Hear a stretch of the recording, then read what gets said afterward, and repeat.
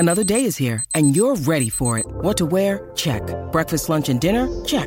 Planning for what's next and how to save for it? That's where Bank of America can help. For your financial to-dos, Bank of America has experts ready to help get you closer to your goals. Get started at one of our local financial centers or 24/7 in our mobile banking app. Find a location near you at bankofamerica.com/talktous. What would you like the power to do? Mobile banking requires downloading the app and is only available for select devices. Message and data rates may apply. Bank of America N.A., member FDIC. You are listening to AVFC Extra, a no-nonsense look at the club we all love. Brought to you by the Claret and Blue podcast.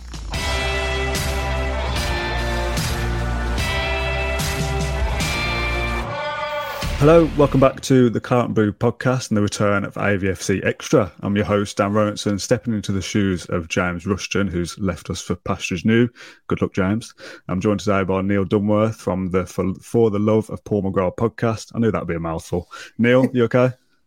I'm very good. I'm great. After this news, it's really put me in chipper form after yesterday's results. So yeah, I'm back up in the horse again, and Aston Villa are going to win the league in 2023. It's just written the start.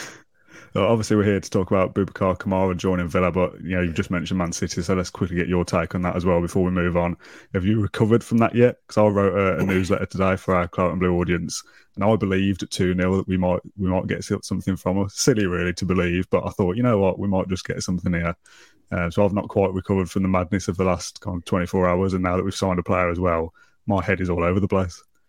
Yeah, absolutely. That's kind of where I am at the moment. Yesterday, it was a tough 45, maybe 50 minutes after the game, and then I was just sitting down. I was actually watching a rerun of the F1, and I kind of thought to myself, wait a minute, we weren't supposed to win this game, And then I kind of went, I'm just going to forget all about the hopes and dreams I had at 68 and 69 minutes of that game, and I'm going to go back to how I felt just before kickoff and said, if we play okay, I think I'll be fine. And we did. We played okay for 70 minutes, but I think today's signing is, and I would imagine here from what we've heard from Steven Gerrard, is we're going to see some action early. We're going to Australia as well. Don't forget that. So we're going to see some action early with people coming in. And I think that would be a direct reflection on some of the areas we saw yesterday with regards to, he said, a weak spine himself. I would imagine straight up the middle is where we're going to be signing players. And today just goes to show that Aston Villa really mean business, considering the caliber of player that they brought in, that we can hopefully hold on to a lead, or hold on to a 2-0 lead, which sounds mad and all to say, with only 12 minutes to go. That would be nice. And for those of you that are new to the channel, AVFC Extra is our kind of extra dose of Claret and Blue, which allows us to dive deeper into one subject with a special guest. Today's subject is obviously Boubacar Kamara joining Aston Villa, and today's guest is Neil, as you've seen so far. I'm stepping in for James, and James will have a massive list of questions for these kind of episodes. It happened this morning. I was still working on the Man City stuff from last night, so I've not prepared any questions, but I've got a rough kind of guide of where I want to take this. For those that are watching along live on Facebook, if you want to put a question to Neil, sorry about that notification, you can put a question in the comments box below. I'll put it to Neil because he's the expert in this situation. I'm going to play my role of stupid football fan, which I'll do quite comfortably. I know that you've waxed lyrical about Kamara on social media. I just started watching a video that you did back in January when we were linked with him originally for £15 million or euros. I can't remember which. And even that, to be fair, a £15 million signing would have been a pretty good deal. So to get him now 6 months out on a free contract before the transfer window has even opened, very, very good business by Villa, isn't it? That? Absolutely. If somebody was to come from the future, go back 12 months ago, and someone was to come from the future and say, you guys are going to be sitting, okay, you're going to have been 2-0 up against Man City and have had a say in the title race. Okay, you weren't going to win it yourselves, but Coutinho is going to score a goal for Villa. Oh, and by the way, he signed for you for 17 million.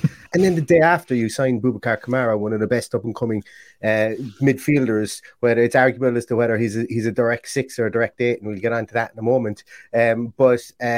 It's if someone was to come and say that you got both of those players for 17 million and the transfer window hasn't really even opened, then I would say go away, go back to where you came from. You're obviously a troll, but it's fantastic business, as you said yourself. It's not something that, even though I spoke about it in January with regards to the 15 million, and I thought, listen, pay 15 million, pay 20 if you have to, even though he's got 6 months on his contract. The upside, the high ceiling on this guy, he's he's thought of in the same vein as the likes of Camavinga and Aurelien Tchouameni, or whatever, however you pronounce his name, from Monaco. These guys are the new breed of French midfielders. They're the new breed of do-it-all French midfielders, I suppose, really. And Kamara is thought as highly, is spoken of in the same corridors as those guys. So for me, that's an indictment in itself. We saw how Camavinga came on for Real Madrid and absolutely ran the show at 19 years of age. And we see all the hullabaloo about Aurelien, whose name I can't pronounce, from Monaco, whether he's going to go to Real Madrid or Liverpool. Really highly thought of guy as well. And Kamara is in that bucket as well. And I'm going to be really honest, and I'm going to say, how did we pull this off? Because Gerrard and Johan Lange and Purslow must have really gone out there and laid out multiple red carpets for this guy when they went out to Marseille on that scouting, on that what now looks like that signing trip that they did maybe 2 weeks ago. Because this is a coup, and this is one that as you said, the likes of Philippe Auclair, Andy Brazil, a lot of people who are in the know with French football have stood up at this and taken notice and said, wow, this will take some beating for signing of the season so far. Yeah. Like I said, we're probably going to go a little bit all over the place here. You just said, how has this happened? How much of this is down to Steven Gerrard and his pulling factor to have signed? I mean, he's had a pretty good window so far. If you go back to January as well, Luca Dean, obviously Premier League, highly rated, Coutinho, and then Kamara then today. This kind of even profile of signing, Ash was saying yesterday, doesn't even happen under Dean Smith, never mind whether we could get it over the line, because we weren't looking in these markets then. So how much of it is down to Gerrard that he's got it over the line? Well, I think, and I've fallen into this as well before. I've always directly compared the two, Dean Smith and Gerrard, with regards to what is quote unquote pulling power. But I think it's just natural that if you're sitting inside in a meeting, regardless of who it is, but if you're sitting inside and if the person to put the discussion over the line is arguably one of the best midfielders, best all-round midfielders in Europe over the last 20 years, Steven Gerrard, I'm saying that is. I don't know how good Johan Lange was, or if Purslow ever kicked football or whatever, but Steve, I think that there is a factor of magnitude with regards to that. Now, saying that as well, like, Kamara isn't coming here just because he wants to get Steven Gerrard's autograph. He's coming here because he buys into the project. He buys into what we've got, what we've sold him, with regards to where we want to be and what we want to do. And ideally, finishing 14th in the league, a lot of people said, England's 14th best football team. And look, the league doesn't lie at the end of the season. But when Steven Gerrard came in and what he wants to do now, what the club want to do, the outlay that the club maybe have to spend, maybe there's been other names that have been mentioned to Boubacar Kamara that we're in contact with, or that we just have a little bit of a piece to go over the line. Remember, I said at the start, I'm expecting a bit of a flurry. I'm expecting some good business to be done over the next 3 weeks or maybe 4 weeks before we go to Australia. So it's not going to be one of these ones where we're going to be massively active on deadline day and signing 3, 4, or 5 players. I don't think it's like that. And when you're signing free transfers like this, you need to be able to sell the project really early and really quickly. And I wouldn't be surprised if this isn't our last free transfer. If this isn't our last free transfer as well, because I think Gerrard said, we're working on a lot of things in the background at the moment, and that will become apparent soon. And I'm paraphrasing on that.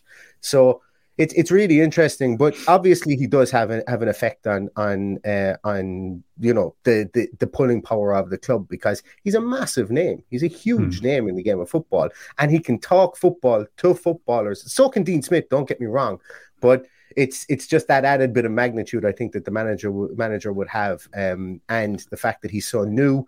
He's only been in here since October last year. He can always fall back on, listen, this is what we've implemented from the last regime. This is what we've done. This is what we're trying to do. And this is where we see you fitting into our plan next year with these extra players. So sometimes the small sample set for somebody like Steven Gerrard can help, because he can say, we haven't been able to implement what I really want to do yet, and this is where I think you're going to fit in. So I think that's an overall positive. And if we see quality signings like this come in through the course of the rest of the off season or over the next few weeks, well, then that's going to be amazing, I think. Yeah, you would imagine Tarkowski might be next to the door as a free transfer as well. He's obviously been linked in various different places, which would be a decent signing in itself, I think. But we'll get onto that later down the line if and when it does happen. On Kamara, like, obviously, kind of selling in this project Villa's potential isn't the 14th best side in the Premier League. It wants to be top 8 as a minimum, really. And we spoke yesterday after Manchester City. I think we're 15 points off European places, and some of the games we've thrown away yesterday. I know it's Man City, but you're still ahead. We've lost to Wolves twice. One of those we're ahead. We've lost to Watford twice. We dropped points to Brentford, I think. Newcastle's a couple of others where you think, we probably should have won those. So you can kind of see how we're not a million miles away. However, I don't want to kind of get onto the negative side of it, because that's not really the point of this. But if it doesn't work out for Kamara in terms of a football business perspective, his value is going to go up in the future. He's 22 now. We paid nothing for him besides wages and sign-on fees and all that kind of thing. But a year, 2, 3, 4 in the Premier League is only a good business decision as well. Just that side of it is a good kind of a thing that like a well-run football club does. Kind of thinks ahead a little bit to what it might not work out. Can we still make some money off it? I absolutely 100% agree. I 100% agree. And the further up the league we go, like, obviously there is potential that, obviously we go down and we leave the league like we did when we had some good French stars like the likes of Johan, what was his name? It was Johan Veretout. And Idrissa Gueye. Like, look what they've gone on to be now. That isn't a failing on Aston Villa's part. That's a failing on, I suppose, the overall team where we were, who we had in over the team and getting relegated. So yes, it is a failing on Aston Villa's part, but they were good players brought in at the wrong time for the wrong people that were over them. And I think that's fair to say in hindsight now. But the club seems an awful lot more together. It seems an awful lot more coherent. The top is working with the bottom, and the middle knows what it's doing in between those two as well. So it's a full, proper sandwich of collaboration at the minute. And when we talk about the likes of the future-proofing, I suppose, of signings, the future-proofing of the club itself, you can't get much better than signing a 22-year-old, just gone 23-year-old, 22-year-old, he hasn't gone 23 yet, 22-year-old with massive upside. Like, Transfer Market have him as valued at 22.5 million. As of now, he's just gotten the French national squad. Lump another 5 million on if he gets a game for France over the next couple of weeks and months. Maybe he goes to Qatar. Lump another 10 million on. Maybe Villa are finish in the top 8 in the Premier League. The way the transfer fees are going, they're only going one way, and that's up. And for a guy with this amount of potential, as I say, that's good for Aston Villa, and it future-proofs the club. And when we get him for free, yes, we're going to have front-loaded it with lots of wages. Like, we're not sitting here and oblivious to that. This kid is a rich boy after signing that contract today. That is a fact. His family don't got to worry about money for generations to come. But I think it's worth it sometimes as well when you do something like that, because obviously the free transfer is the free transfer, and front loading the contract with lots of wages is beneficial itself. Because look, I suppose the only way we would probably keep him for more than 4 or 5 years of whatever he signed, and being realistically and honest, is if we can fulfill our potential. If we don't fulfill our potential, we would need to sell him. And if we sell him, we get a transfer fee plus the amortization of the contract as well. So from a financial point of view, it makes an awful lot of sense to front load those wages too. Yeah. That's enough of selling the player after we've only just bought him. Let's move on to what he brings to Aston Villa. It's a side of the deal you have to talk about. We've done it, so let's move on. There's a few comments in the Facebook feed saying that they've never heard of him until we were even linked with him, which is a fair thing to say for some football fans. Not everyone will be across the French football leagues to be watching a 22-year-old. I've not been watching him. I've seen a highlights reel, and I think looks like the next best thing, which everyone looks good on a highlights reel on YouTube, so that's a little bit dangerous. We talk a lot about potential. So kind of from your side of things, I know you put a lot of research into this guy for your own podcast, which you mentioned at the start. Are we buying potential? Or are we buying someone ready-made who's going to make a difference for Aston Villa come match day 1 next season? That's actually a great question, because a bit of both, actually, probably. We're obviously buying potential because he's 22 years of age, and there's very few midfielders that are culturally and I suppose positionally fully formed at 22 years of age. There's very, very, very few, in fact. I'm going to come out and I'm going to say it. I'm going to say it early doors. If you're wondering what kind of a midfielder this guy is, I get an absolute bang of Declan Rice off him. That type of midfielder, don't hit the comments and say, oh my God, are we off to say? No, don't. I'm talking about that type of midfielder. The midfielder that can skirt between an 8 and a 6 very easily. A midfielder that's used to playing more in defence. Declan Rice did play some of his, as far as I'm aware anyway, I think even for Ireland, he played some of his youth performances and stuff like that came in the back line as a centre half. Because Declan Rice used to play for Ireland before, with some crazy world. But Kamara is kind of like that. He has played 18 games for Marseille as a centre half, and he was quickly fast tracked and moved into a kind of a hybrid defensive midfielder kind of role. And the reason that I'm differentiating between the two is because he's come up under Andre Villas-Boas as well, who would have definitely would have been synonymous with having a definitive one behind the four in midfield, if that makes sense. So he would have played a 4-1-4-1 essentially when he was playing it, and Kamara was that guy that sat him behind the four in midfield. It probably wasn't the best use of his talents as time has gone on, and now that Sampaoli is in there with the team, you can see it's become an awful lot more fluid, and I think that's really interesting from the point of view of where Aston Villa want to go.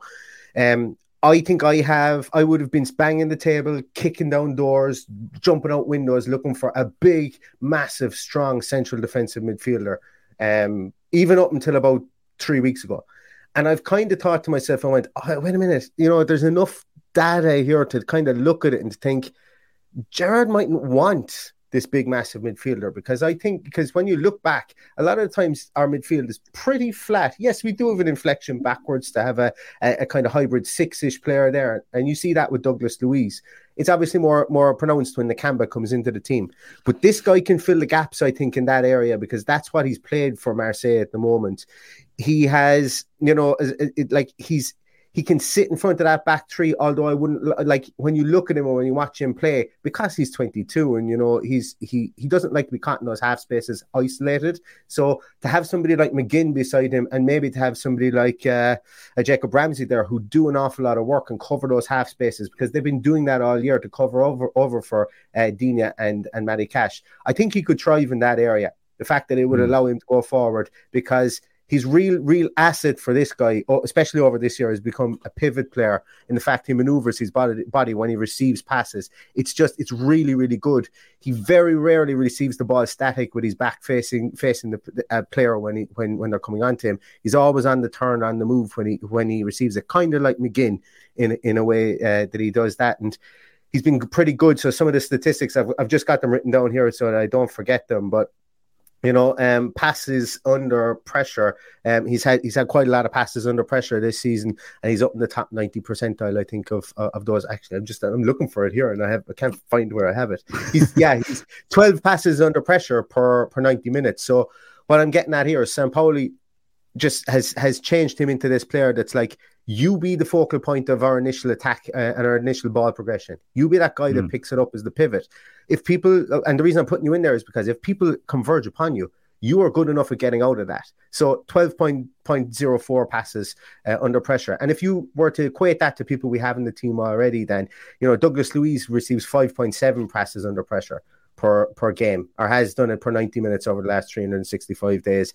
And Marvelous Nakamba receives 5.25. So when we're talking, we can give this guy a heavy load of work. Heavy workload. He's done it. He's had those, that's 12 successful passes under pressure this season. So that's really good. And when you look at his pass completion rates, 91% pass completion rate. And that's not just saying that he passes at 3 or 4 yards every time. He's a 95% completion rate in the short areas and a 93.5% completion rate in the medium areas. And I think, I don't have it written down here, but I think it's a 77% completion rate in long range passing as well. And when you compare his overall completion to like some Marvelous Nakamba and Douglas Luiz, you're looking at both of those come somewhere in between the 83 and 85% overall pass completion rate as well. So Steven Gerrard came in here, he said he wants to keep possession. This guy is good for a possession-based team, for a team that wants to play it out from the back, but maybe doesn't want their defenders to be doing an awful lot of the playing of the ball, because we've seen our defenders maybe go along with it an awful lot. Tyrone Mings has. You mentioned James Tarkowski. If he is somebody Aston Villa want to sign, this will give him a good comfort blanket. The ball goes to somebody like Kamara, and Kamara can deal with it and progress the ball forward up the field there as well. So I think for me, that's one of his massive strengths, is the fact that he has the background of defending, being a centre back.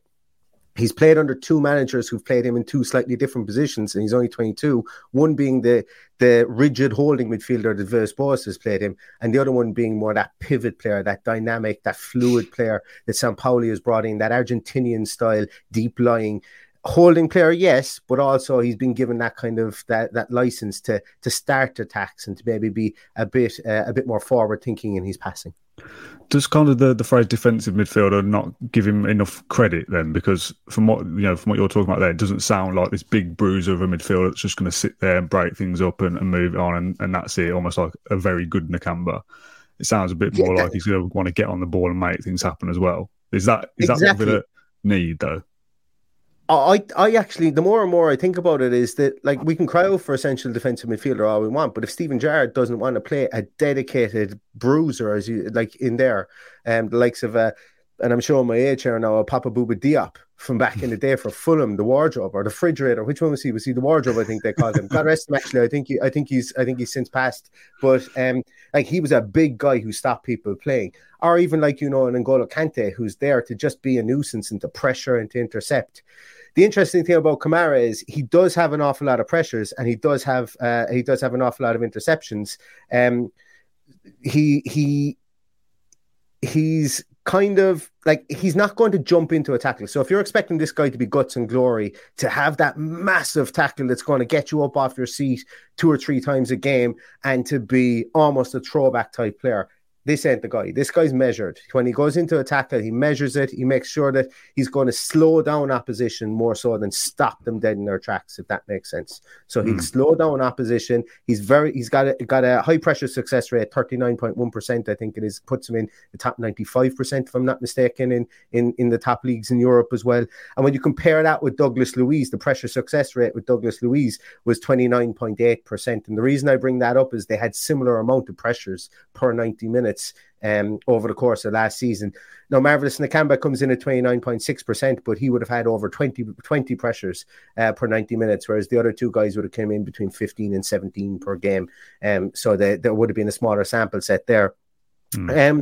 So his tackling skill is good, but like he's not going to be the type of guy that's going to dive and put a fellow out over the advertising hoardings, So if that's what you're expecting, that's not what you're going to get. And that's why I'm kind of talking from the point of view of it's like I'm not comfortable at the moment just pigeonholing him as this is a definite 6, because number one, I don't think this team is going to play with an absolute rigid 6 next season. This guy can play it. He has under Andre Villas-Boas, but he's come really into his own since Sampaoli has taken over the team as well. And Sampaoli has allowed him playing, I want to call it a 7 position, but obviously he's not going to play out in the wing, if you know what I mean, kind of in between the two. So That's why I liken him to Declan Rice, Stan, because, Declan Rice gets pigeonholed as this definitive 6, but how many times do you see Declan Rice pass the ball forward or up in the box, or how many times have you seen him do the business for England there and striding out through midfield? And while I'm not saying that this guy is going to hop on the field and be exactly like Declan Rice day one, it's that type of player, I think, is what we envisage this guy can be. Yeah, that's a more sensible comparison, maybe, because I think the caption on this Facebook post is like, a proper defensive midfielder at last. Lewis Sprigg here says we were dying out for a CDM for years. Is it kind of a little bit short-sighted to just suggest that he will be a number 6 that will sit in front of the back four and do nothing else, and he will want to get on the ball, get further forward, not to the extent of being a box-to-box midfielder, so to speak, but has that technical ability to actually do things when he has got the ball. So we've talked in recent weeks about someone like Nakamba. He's very good at the breaking up the play bit and the big slide tackle and things like that, and comes on. He didn't shore things up yesterday, but comes on and he's supposed to do that role, but then he wins it back and gives it away straight away because he doesn't have the technical ability to pass it off and move it well, whereas Kamara, it sounds like he will be able to progress the ball forward once he wins it back.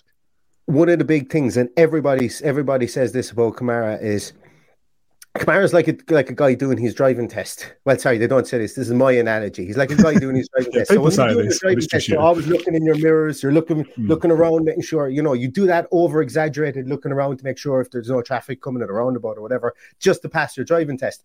This guy does it in the field. You should see him. His head is on a swivel. He's looking around all the time. And I mentioned it with his body positioning when he receives passes into him. He's got a 95.8% pass reception rate. So that means if he gets the ball, he's not going, like, he doesn't lose it that often. And which is really important, I think. But he's always looking around. He scans the field. And I know this is very intangible and, it's very easy to say it, but he's consistently looking around. So when you look at that type of player, and when you bring, like, if I was to, I'll speak English. If going back to the question that you asked, if we were to pigeonhole him directly as a 6, I just think you're underutilizing one of his massive strengths, which is to get his head turned, look around and pick out a pass, whether it be 5-10, a 10-yard pass or whatever. If you're just like, if he's get the ball, get rid of the ball, like Nakamba really is, that's not utilizing him in the right way. He may turn out to be a very, very good 6 in time, but I think at the moment he's showing his worth to the team in two areas, which is pressure success, as in, like, he doesn't just dive into a tackle for the sake of it. When he tackles, he means it, and he usually is calculated with regards to that.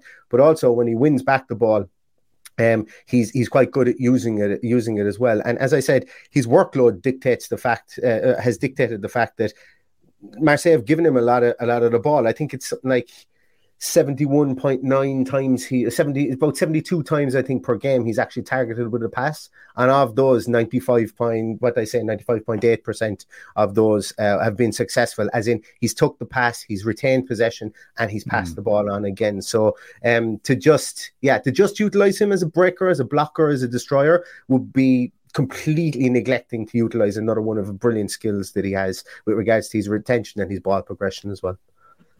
That's interesting. There's two comments here, or two questions rather, from Liam and Edward that I want to kind of mould into one, really.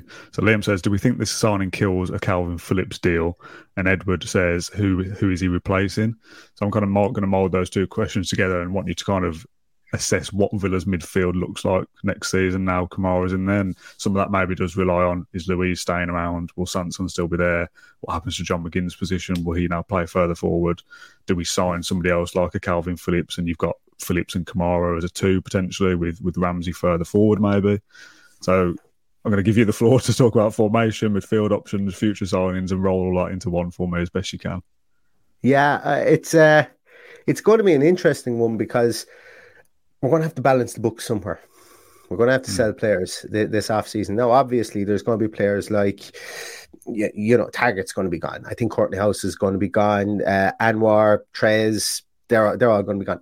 Potentially Bertrand Traore, I would imagine, might be gone as well, or somebody of that ilk. And I don't like writing anybody's epitaph at the moment. Sanson, you mentioned, would be another one.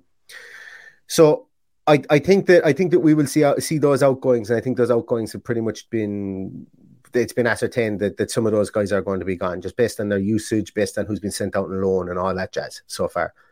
Who he replaces is an interesting one, because straight away it's just like he replaces Douglas Luiz. Definitely replaces Douglas Luiz, and probably that's who he will replace in this midfield. Now, does that mean we're setting Douglas Luiz? I don't know, and I would say not, because let's not forget that when Douglas Luiz came into this team, he was Boubacar Kamara at 22 years of age, and but now obviously I don't think he was as talented, and he certainly wasn't a 6 when he came in. He adapted to the 6 role more. He might have been a 6 when he played in Spain for that year, but a Spanish 6 sometimes is tasked with passing the ball more and less putting your foot in the ball and having to stop big breakaways. So when he came in, he's done the job and he's had to learn. And there's been a lot of learning and there's been a lot of growth. We forget Douglas Luiz is only 24 going on 25. So there's a lot of inherent upside in holding on to Douglas Luiz here as well. I don't think he's somebody that's going to be sold this summer. I think we actually probably see him sign a new deal. As we've seen with this club, players sign deals to protect their value. Once again, we talk about future-proofing the squad and future-proofing the business of Aston Villa. I think the club are like we did with Courtney House. Courtney House only signed a new deal, I think, in December, and we probably won't see him again. He's probably going to be sold, but that future-proofs his price from the point of view of his contract, and maybe they've lumped an extra 10 grand on for a couple of weeks or whatever. So Douglas Luiz, I think, stays. I don't think we will see massive overhaul in the midfield from the point of view of players going out, because I think you need options. And I think sometimes that's where we've fallen down. We got really lucky with Jacob Ramsey coming through and growing and developing as best as he did this season. And I mean, really lucky, because his goals from midfield have changed games. His performances from midfield, the fact he's somehow over the course of this season, it looks like he's packed on about 5 pounds of muscle, and he's become a real player who can carry the ball. If we can get that from Carney Chukwuemeka next year, absolutely brilliant. I think he needs to sit down with Ollie Stevenson and eat whatever Jacob Ramsey's been eating for the last 12 months. I think Carney's a big lad, to be fair. Well, he is, but could you imagine if he had that? It's the power of run that and the kind of the athletic strength, I suppose, really, that Jacob Ramsey has shown. I'm kind of skirting around the question that you asked, because I kind of half forgot about it in the middle of my train of thought. But I think obviously Sanson is going to be gone. I think young Tim gets a championship move next season. I think a lot of teams like him. Villa really like him. And when we talk about progression planning and so on like that, Tim is only 19 years of age. Boubacar Kamara is only 22 years of age. We do have players, as I say, maybe Douglas Luiz isn't here in 2 years' time. Maybe John McGinn, who's 27, 28. Maybe as he starts to hit 30, his motor starts to decrease. So the progression planning, if young Tim is loaned out next season, which I think he will be, I think that's beneficial. If Carney signs a new deal, maybe he's loaned out next season and play big boy football, for a longer period of time. So there will be gaps in this midfield we will need to close in. And I don't think Boubacar Kamara is going to be the final piece in the puzzle for who we actually bring in. I think we could bring in an older player. I think we could bring in a more. I still don't think Jeffrey Kondogbia is dead in the water yet. Somebody along those lines, and I think we could bring in an older head, because Stephen Gerrard said he wants to solidify that spine. He wants to bring in players who are ready to play right now. That's what he said, ready to play right now. So for me, if Kondogbia could be got at a knockdown deal, I think he comes in, and he is more of your definitive, solid number 6 type player. But so I don't think that he's necessarily going to replace anybody in the squad, as in we're going to have to sell someone to make way for him.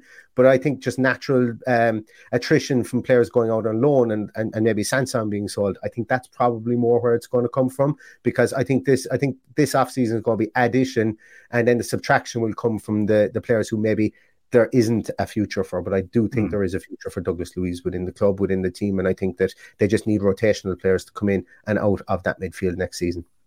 Is a more likely 3 midfield Kamara, Ramsey and Luiz plays the 8 role. He goes a bit further forward. Is that something we might see? But then Gerrard fancies McGinn, doesn't he?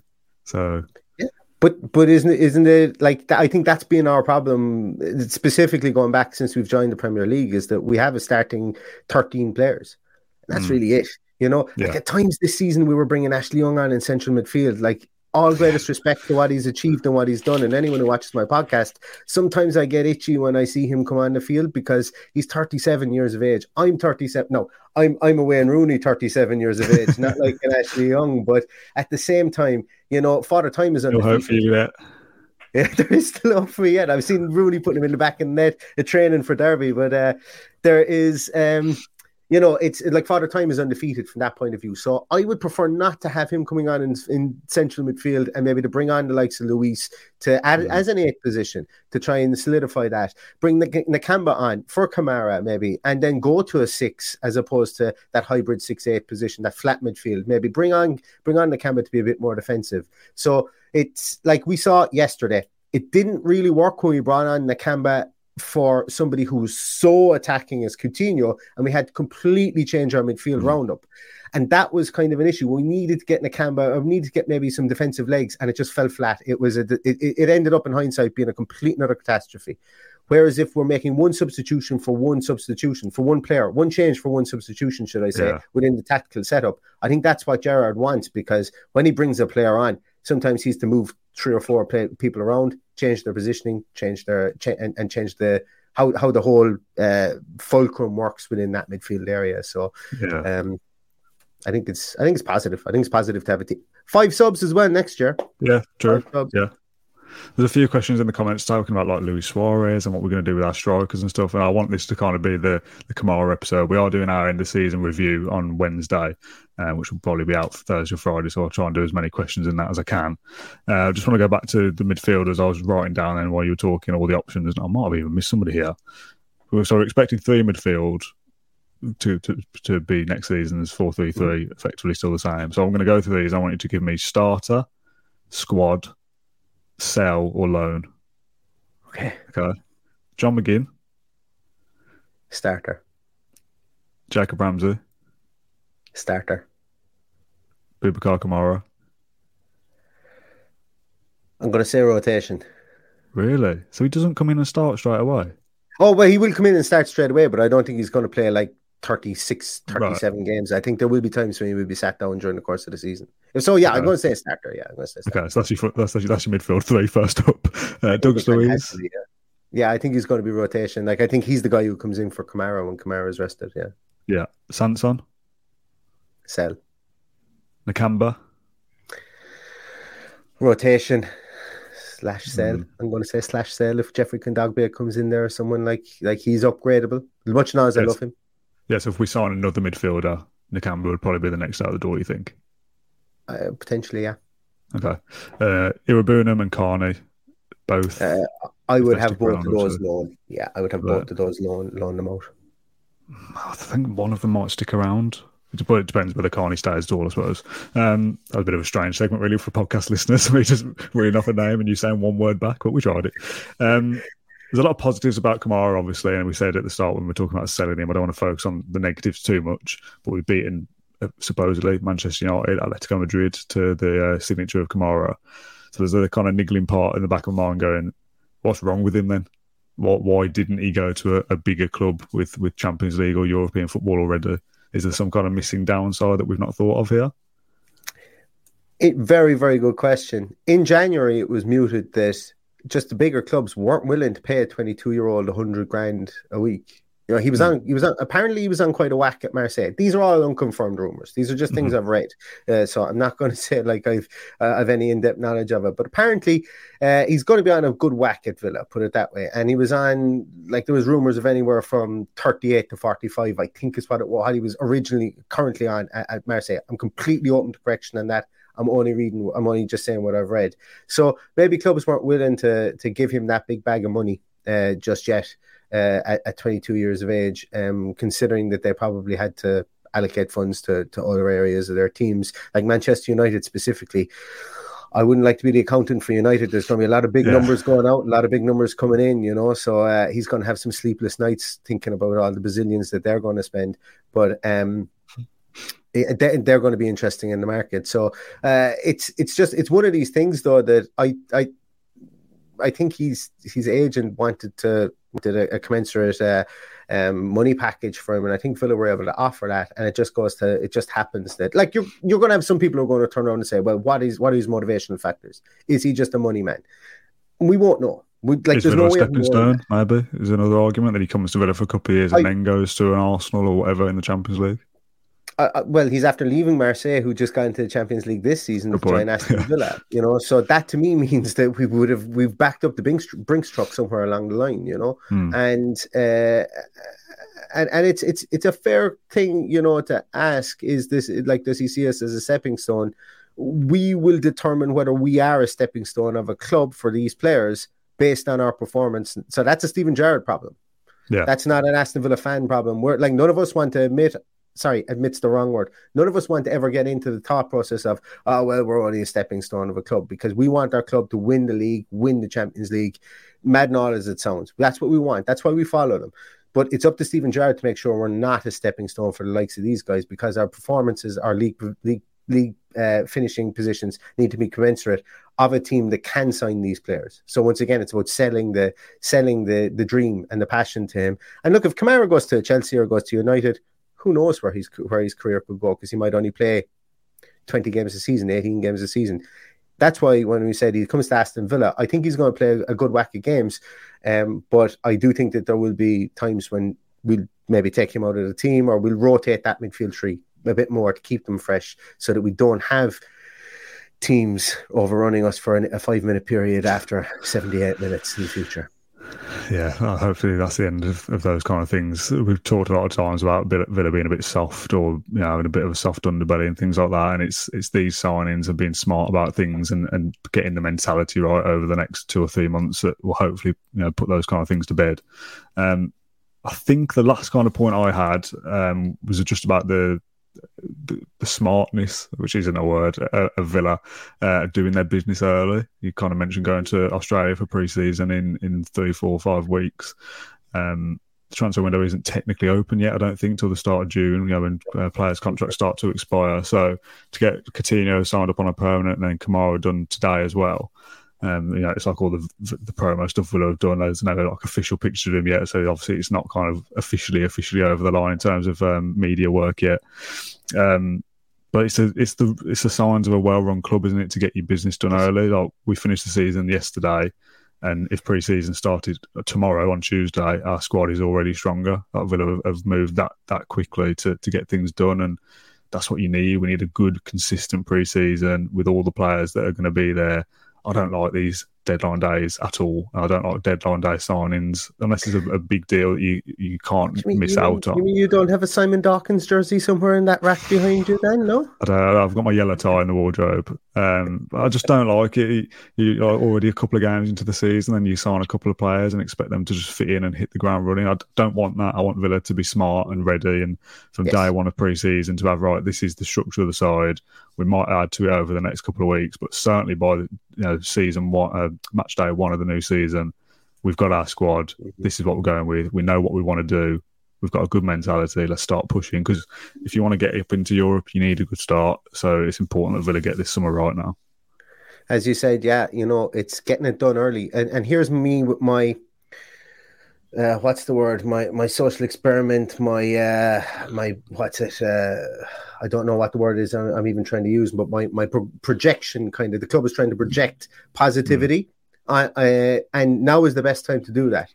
Get your signings. Get signings like Coutinho and Boubacar Kamara in now, before we start to play in August. Because when we start to play in August, if we lose our first 4 games, there's players that are going to be going, "Whoa, no, I'm not going near this thing," because this is, this hasn't started off just like we expected it to. There's positivity. You can use signed players to sell the project to other players. The benefits of getting people in early are immense. It's difficult. You have to overpay for it, absolutely. Even though we underpaid for Coutinho based on the deal that we had. But I would imagine there's going to be an eye-watering amount of agent's bonus, signing on fee, contract details for Kamara. It's going to be eye-watering, and people are going to say, football though, isn't it? It's going to be labelled at him at some stage over the next 5 years of his time at Villa. Is he worth 100x, whatever it is, a week? That's not my concern. I couldn't care less what they pay him. I just want him to perform in the field. But I think that, that is good. And that's why I think this, they've tried to get a cheaper deal at deadline day for people who are trying to maybe flog a player and he hasn't quite left. We're kind of shopping outside that basement at the moment. Now, I'm not going to call it a bargain basement, because the top clubs do it, and they do it to pressure teams into selling them that may need to strengthen their squads, and the teams getting nervous. We're in a situation now whereby I think we will scour the free transfer market, or we have been doing it. We'll get those free transfer big names in early if we need to, and then we'll be able to use those to sell the project. But I think that there would be it would be a trickling of signings, or a trickling of potential incomings once we do go to Australia, because I can't imagine as Steven Gerrard, he's spoken for nearly 6 weeks in a row about looking forward to getting into a rhythm during the off season, having a full pre-season to implement his tactics and to implement his style of play. So I can't imagine him going to Australia halfway around the world with only a half-cooked squad, because I really I'm at the stage where I don't want that to be an excuse again next year, because we had a truncated off season this year, and with COVID, with matches being cancelled and stuff like that in our off season, and we need a good off season this year.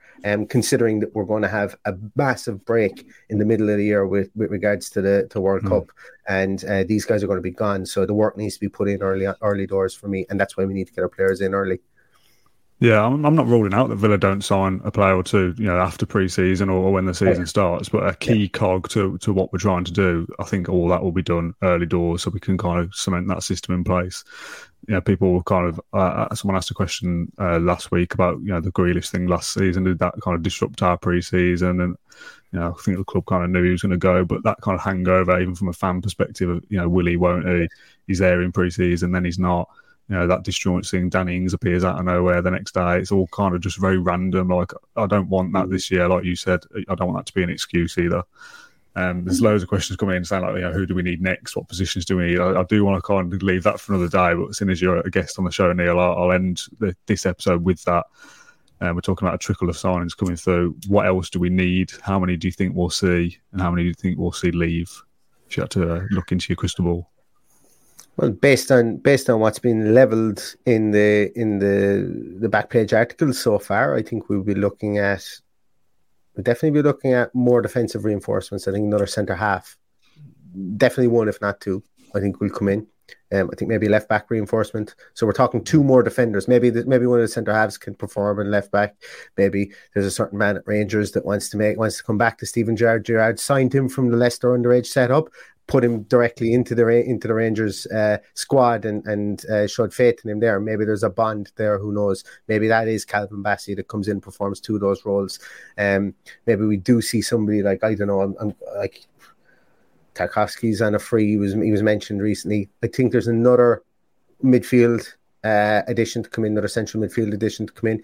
And then I'm just on the train whereby a wily old fox up front, and I know that people are going to read between the lines of what I'm saying there. I couldn't tell you who's going to sign for Aston Villa, but I just think in a way it makes sense to have somebody who can come in for 15 games over the course of the year and maybe get 6 goals, because we've got players at the moment that Ollie Watkins and Danny Ings. They're flirting around the 10 goals a season mark, and I think we need somebody to supplement that, because we've got Archer coming through, and that's why I think it's going to be a wily old fox that comes in up top.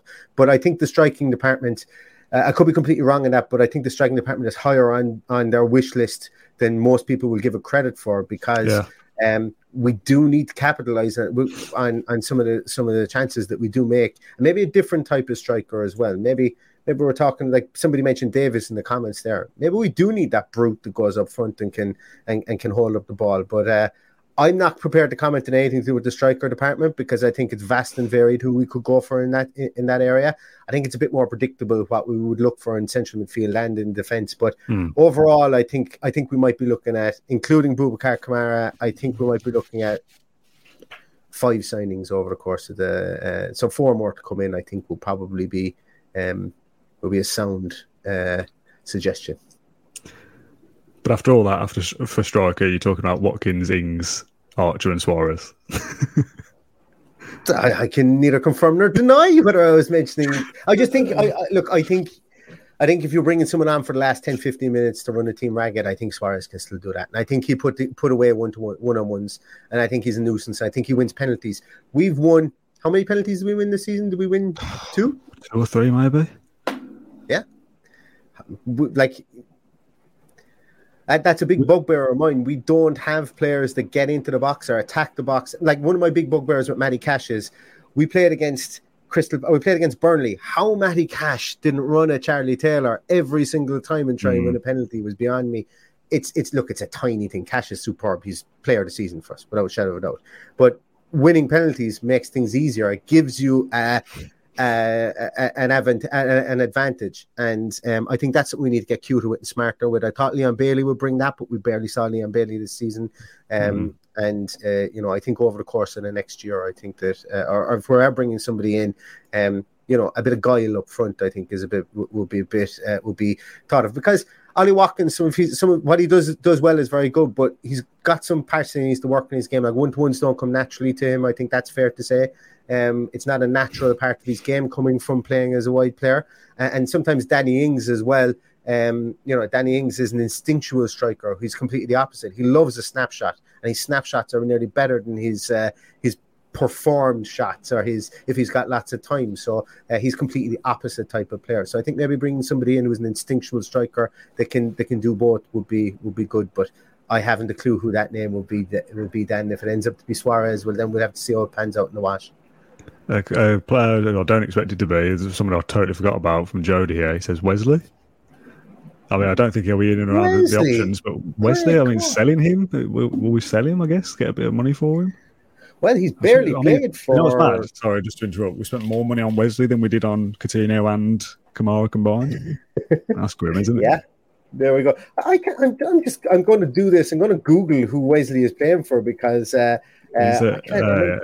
International in Brazil. International, yeah. And he's barely played with them this season. Well, he's played about 12 or 13 times, I can see here, but one goal or something like that. Wesley. Yeah, completely forgot all about him. It's really real shame because in some ways, yeah. He's Ben Mee has pretty much cost him a chance at a meaningful European football going forward, I think. And who knows? He could be a reclamation project, but I don't envisage him being around. Yeah, me too. I know I shouldn't have asked those other questions. We've gone massively off topic. So obviously this was the deep dive into Boubacar Kamara joining Villa. So Neil, as a outing kind of message from you, I'll give you. Can you see the timer up in the top corner as we're recording this? So I'll give you I'll give you. I was going to say when it turns 50, but that's too far away for me to fill in. I'm going to give you 60 seconds to sum up the signing of Kamara. So take it away now. Yeah. Okay. So I think if we're looking at Boubacar Kamara as really, really exciting, 22 years of age, all the potential in the world, in the French squad for the first time. So he's had a couple of good weeks from a personal point of view. I have likened him to the type of player that they can move between the lines of a 6 and an 8 like a Declan Rice does. He's very, very good passer of the ball. His passing statistics are up in the top 4, 5, 6% of all midfielders within Europe. And he's a massive sample set of about 70, 74 passes per game. So it's not somebody who's got a small sample set of passing. He's a high workload type of player from the point of view as you can pass the ball an awful lot to him and expect good results from it, which is something that we don't have at the moment. He's not guts and glory he's not going to put 2 feet in and knock a fellow up in the air. He's going to be more calculated in his defensive contributions. Coming from being a centre half, I think that's where that comes from, because he's going to be more measured. He's not going to want to give away cheap fouls, and he's more of a midfielder that's going to want to slow opposition down, press higher up on the edge of the mid third, as opposed to regressing towards the box and trying to file back just to protect that D in front, which is something that we do an awful lot. I think he's gonna engage a small bit further up, but he's an assured defender. But he's the real benefits that you do see from him, specifically since Sampaoli took over for Marseille, is that he can progress the ball forward. He's very good at it. He's confident and he's comfortable in it, and it's just a benefit that he has time playing back at centre half as well, that he knows how to defend too. So really interesting signing. The football world has stood up and kind of wiped their brow at this one and said, "Whoa, this isn't something we expected," which is great. And coming hot in the heels of the Coutinho transfer, this is fantastic PR for the club. Let's hope that PR for the club is now becomes great PR on the field, and we've got an absolute monster of a midfielder here that's going to come in and take the Premier League by storm. Well, that was the 120 seconds, 60 seconds there, but thank you very much for that. Brevity isn't my strong point, then. No, I love the detail. That's what I wanted you on for, and that's why we'll bring back AVFC Extra in dribs and drabs over the off season, rather than me and Matt kind of sit here and go, I don't know we haven't seen this guy play. Let's get someone on who knows what they're talking about and deep dive into a subject. So, Neil, thank you very much for joining us on Claret and Blue this afternoon. Do appreciate your time. No problem. Thanks very much, guys. Thanks to the Facebook Live viewers who watched along and prompted some questions along the way as well. We do appreciate that. And for anyone who's watching on YouTube, do subscribe, like the video, those kind of things. If you're listening on Spotify or iTunes, then do leave a review on those platforms. As I said, we'll be back for our end of season review on Wednesday or Thursday. Me, Matt, Pat and Ash will meeting up for a beer and to have a chat over the season that's just gone by. One thing I do need to plug as well from the higher ups, it's the 1982 anniversary on Thursday. 40 years bang on, and we've got a 1982 souvenir special. Neil, are you about to pull that out as if by magic? Oh, look at that. Lovely little plug. I've got it behind me here on the shelf. It's a lovely read. Have you enjoyed it, Neil? Some of the stuff in there? I did. I enjoyed it, and to be honest, I got it just before the Supervillains BT documentary, which is you can watch again on Wednesday, came out, and it was great to have the marriage of the two. Really, you kind of felt like you were almost part of you were a fan in 1982. I wasn't born in 1982, but I felt like I was able to relate to absolutely everything that was going on when I watched the documentary afterwards. So yeah, great read. Thanks very much for it, guys. It's, as I say, and to be able to get it over here in Ireland when we can't just pop down to the shop or whatever has been fantastic to see. Yeah, and you too can get it online on the online shop. I'll put a link in the comments box below. I'm going to play a little short video to promo that as well, for courtesy of Matt Kendrick. 40 years ago, blimey. To mark the milestone anniversary of Aston Villa's glorious European Cup triumph, we've produced a brilliant souvenir supplement featuring exclusive interviews with the legends of 1982, fan accounts, photographs and the original match reports. It's a must-have memento for Villa fans. The 64-page supplement is available in newsagents in and around the Birmingham area, where you can order it for delivery via our online shop. It costs £2.50 and there's also a postage fee if you order online. Up the Villa! There you go. There's a little promo from Matt. Like I said, I will put that link down below and you can go and purchase that. Thank you for watching this episode of AVFC Extra, our deep dive into Boubacar Kamara. Thanks to Neil again. My phone has dropped on the floor, so I'm going to call it a day there. Thank you very much for watching, and we'll see you again later in the week. Thank you for listening to AVFC Extra, an additional dose of Aston Villa content for you, brought to you by the Claret and Blue podcast team. If you enjoyed the episode, please do get in touch with us, get involved in the comment sections, tweet us at Claret Blue Pod, or leave us a review on iTunes. We really do appreciate it. We'll catch you again very soon with some more content. Until then, up the Villa.